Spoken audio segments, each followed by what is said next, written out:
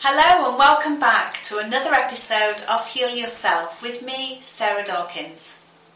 Today we're going to look at a topic that affects many aspects of our health, seed oils, and what alternatives there are.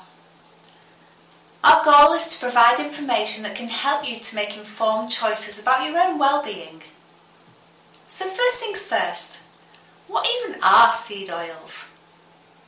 Well, seed oils are often labelled as vegetable oils, and they're extracted from seeds like canola, which is called rapeseed, corn, cottonseed, grapeseed, soybean, sunflower and safflower, rice bran and peanut oil, and they're all heavily processed to be able to be used. And in doing so, this removes the oil's health-giving properties, leaving it with health risks.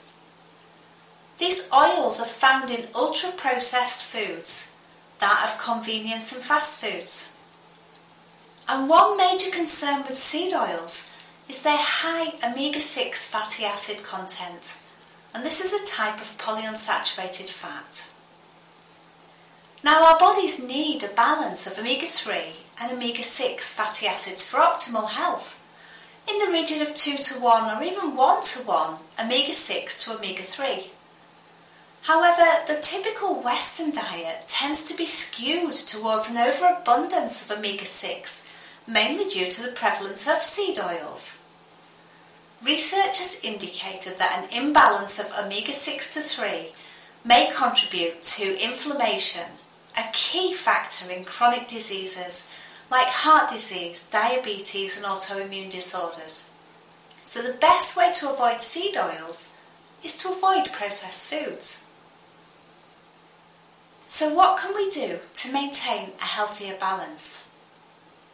Well, we can use oils rich in monounsaturated and saturated fats like extra virgin olive oil, avocado oil and coconut oil, and even butter.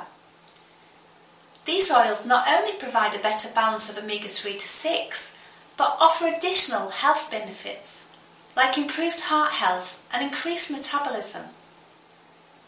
Additionally, incorporating whole foods rich in omega-3, like fatty fish, flax seeds and chia seeds, can further contribute to healthier dietary profiles. It's important to note, though, that fats play an important role in our body. They provide energy and satiate our appetite. They protect our organs.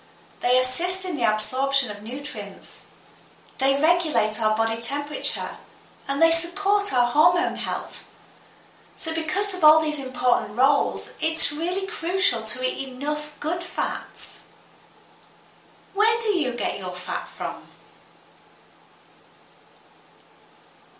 Well, that's it for today's episode of Heal Yourself with me, Sarah Dawkins. I hope it helps you to make more informed choices about the oils you use in your kitchen. Thanks for tuning in. Until next time, stay informed and stay healthy.